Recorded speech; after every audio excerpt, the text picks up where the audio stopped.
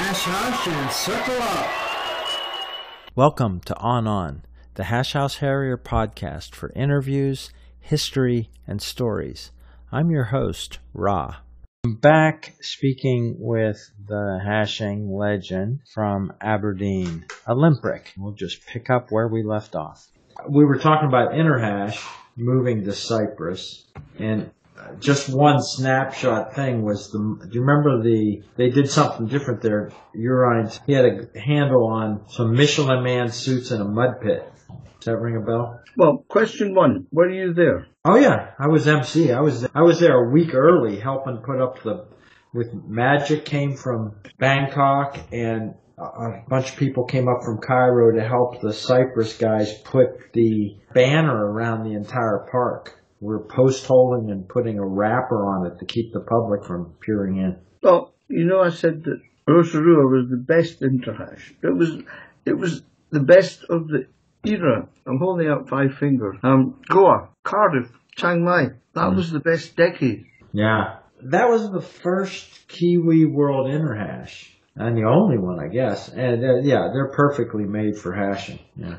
They say they want to do it again in Queenstown, but in my opinion, Queenstown is popular, expensive resort. The hash can do better than that. I mean, there's interest, like you say, Southeast Asia is easier logistically and weather-wise. It's great to do it. India's always interested. There is a guy from Turkey who is saying he wants to bid. I'm not sure that that's actually ever going to be able to be doable. If I'm honest, I've kind of slipped beyond the radar of, I don't give a fuck anymore, to be honest. Trinidad, you know something? I don't care. Beyond Trinidad, I don't care. I don't think I ever want to go for a big hash gig. I'd go to New Zealand, as you know, but big hash gig? Nah. All right, back to the mud pit in Cyprus. Does that ring a bell? What did you think about Cyprus? What do you mean the mud pit? Out in the middle of the venue, away from the stadium part, away from the food, there was just a wrestling ring. Was that something? Oh, yeah. Obviously, on behalf of my reputation and at one stage, I was in there with Adonis. Yeah. Well, I think at one stage you were the first 2 guys to go in. Why is that not a surprise? You or Adonis, I think, grabbed the hose and just started filling it with water, and then it was off to the races. Yes.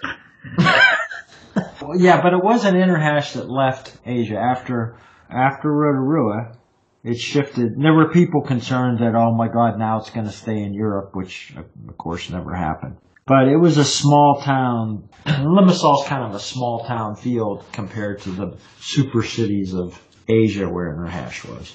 I'm listening. I'm not sure where you're taking me. Well, I'm just asking about your impressions of these big events. And you were on London 15 when there were how many? A dozen to 2 dozen people. And then we've got UK Nash Hash, which is 600 or so. And then World Interhash for these big events. So there's people that have experience at all these different levels. Most people's experience is the 20-something weekly run. How much do you think is essential that the hash have big regional get-togethers? Back in the day, it was everything. In the current era, it's really not that important. What was the size of all the Australia clubs when you first went down there and biked around the whole country? There'd be a couple of dozen everywhere. Mm-hmm. They're all good eggs. They didn't know what was out there. I did. There was a lot of people in Queensland when I got there eventually after a few months who understood. But in the outback, we're talking it's just uncanny that there are people in every town in the world who want to behave like hashers. And the other 99% look at them like they're daft. What brought your Australian adventure to an end? I went to New Zealand. Did you pick up a motorbike there? Well, now, that's an interesting question. Having gone round Australia on a motorbike and a tent and hashing, I arrived in Auckland in New Zealand to be met with my muckers, the Worm and Mongo, who gave me a job digging graves for a week. No, I went round New Zealand hitching. So I hitched my way all the way around New Zealand. I was well looked after because it's one of these countries where hitching's the norm, and we're talking 30 years ago, yeah. Yeah. I met some lovely people, hitched around New Zealand. Talk about Mongo, because I don't know if we're going to get him on here or not. He was well settled in his operation there in Auckland. And he was a regular hasher in Auckland. There is no pigeonhole.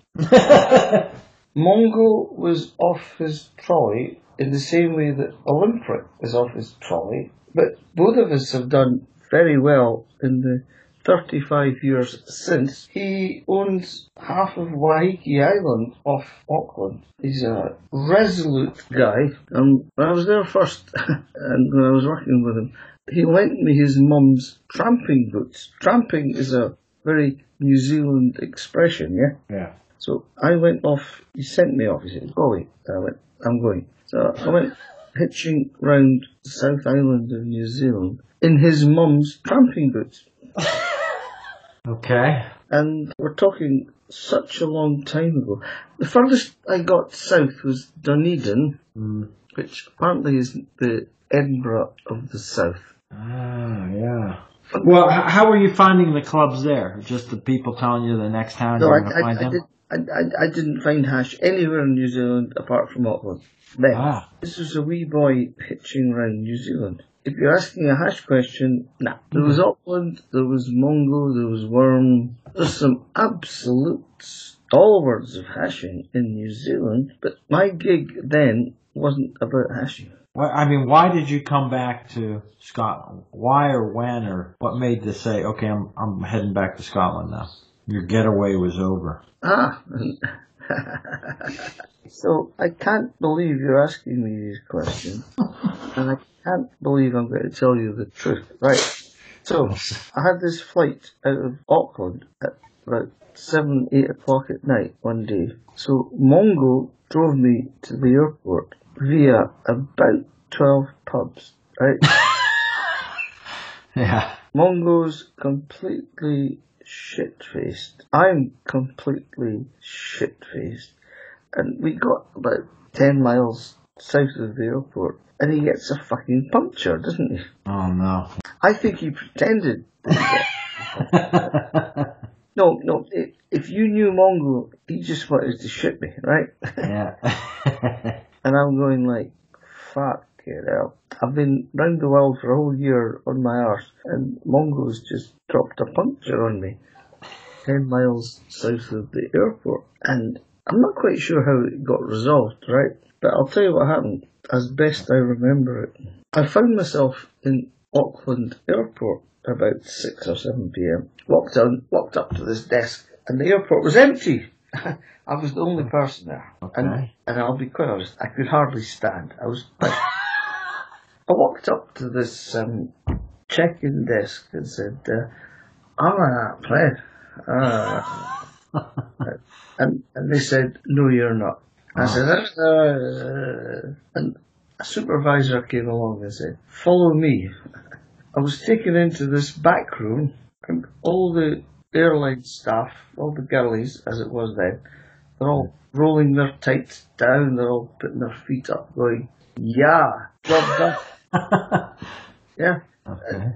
And back in those days, it was a fairly provincial airport. Yeah. Oh, yeah. Sorry, I've just put some crisps on them. Having just escaped a 12-hour drinking session with Mongo, and having convinced the staff that I was on that plane.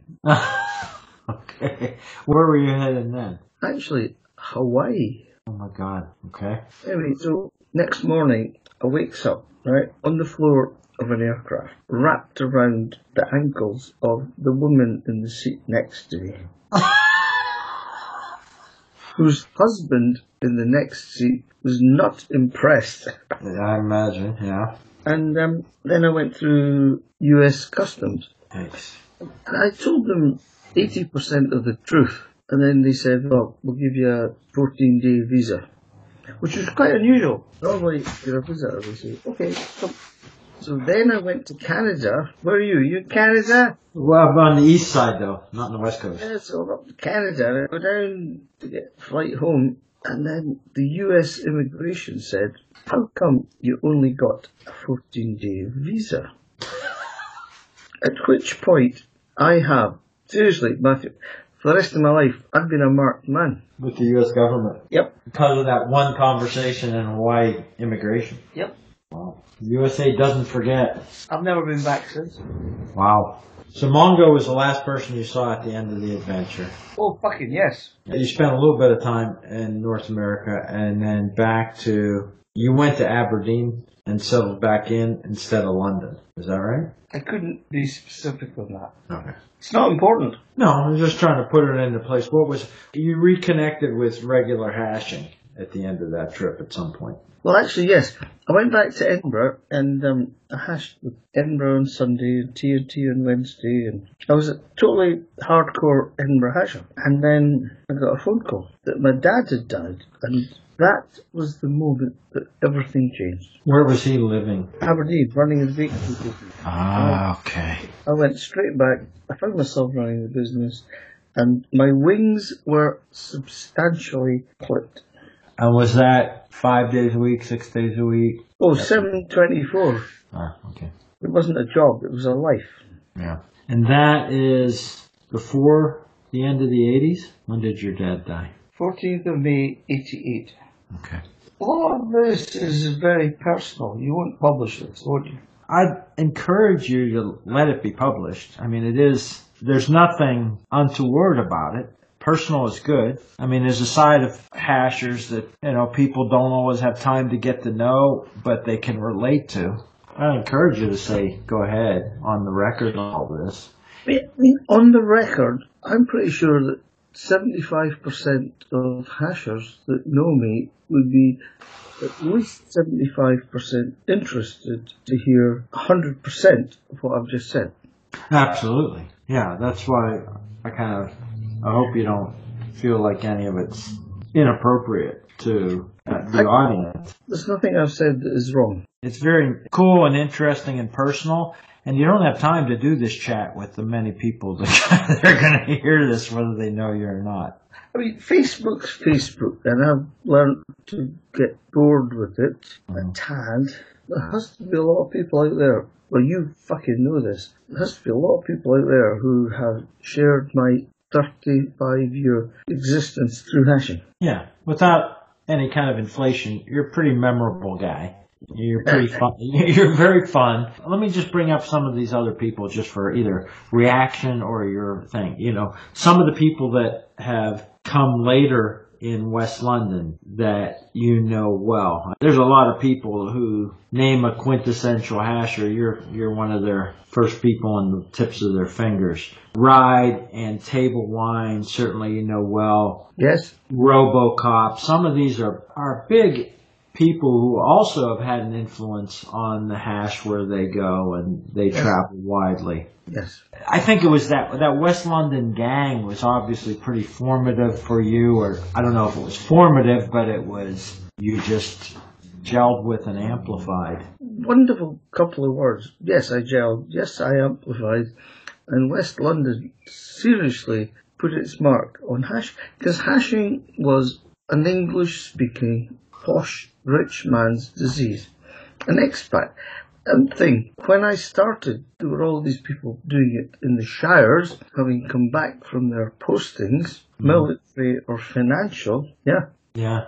West London and the people you've just mentioned, and I'm very, very proud to have been one of them. We took hashing to a different level. How was the hash then, in terms of it being sort of underground, not as public, and certainly not well known in the public mind? I feel how uncomfortable you feel trying to ask the question you haven't quite asked.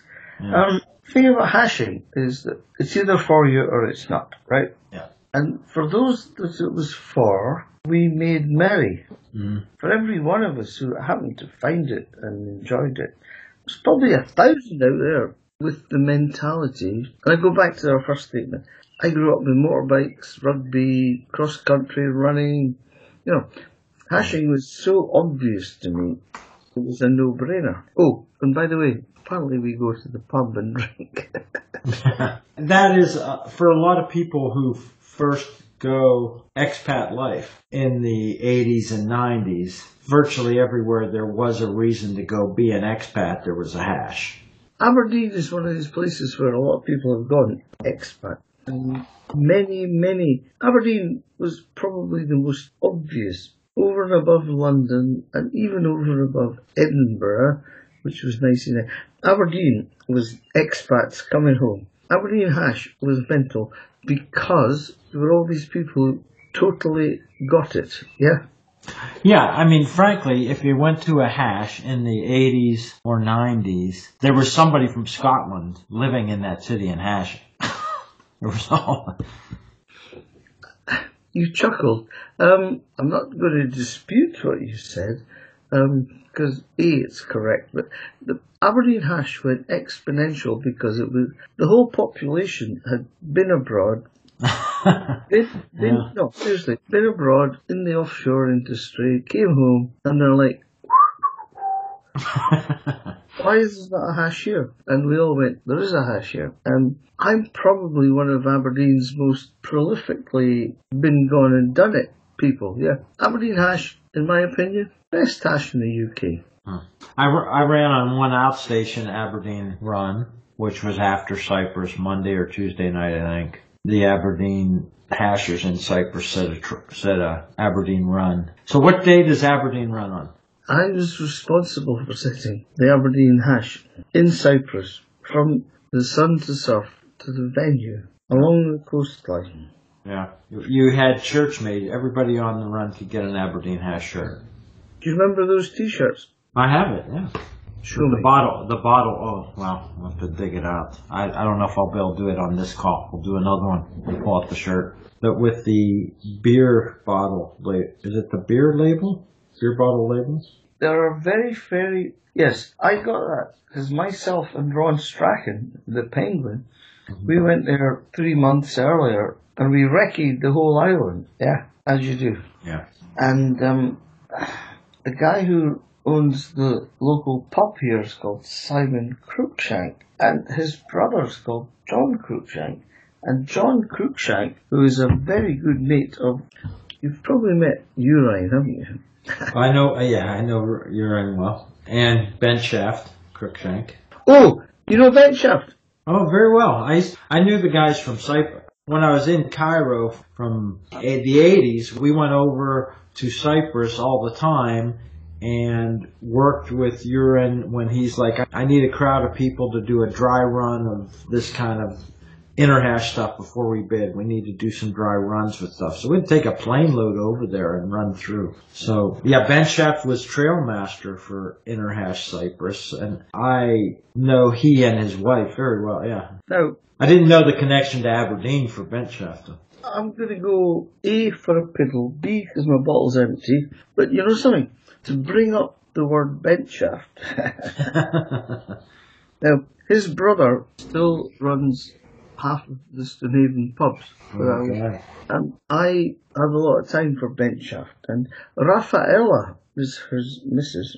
Yeah, the belly dancer. Yes. Well, Ben Shaft's a tramper. He would go out for weekend walks in the Cypress Hills for all-day walks, tramping. Yes. I don't know if there's any geography in Cyprus is all like Scotland, but he found enough to do there. That's brilliant. We've connected on that word, Ben Shaft. Let's be honest, Urine was a front man, right? Yeah. Ben Shaft organised that interhash. I mean, he knew the whole island from his tramping and everything. He was the engineer. John Jackson, I wouldn't ever miscall him. He was the mouthpiece, yeah? Anyways, that's fantastic. I met his brother earlier. John Ben Shaft and his brother Simon used to own 2 best pubs in this village. And John decided to fuck off with Rafaela. I, as a hasher, stayed with them in Cyprus for a spell. Ah, nice. They've now gone to New Zealand. Oh my god! Oh my god! Who is it? My phone is just reminding me. You know something? I'm never one to kill a great conversation, but can I go? Yeah. Do you want to resume another day or later? Let's never ever not reconnect. Yeah, well, I'm just going to keep recording all these. This is going to be a big project. I have to be honest, as I watched our first little chatty poo was quite amusing, actually. Yeah, I may publish that just as to say it's going to take a while for us to, talk through. There was nothing in the... I thought it was quite amusing. Yeah, no, it's good. We were both caught with our pants down.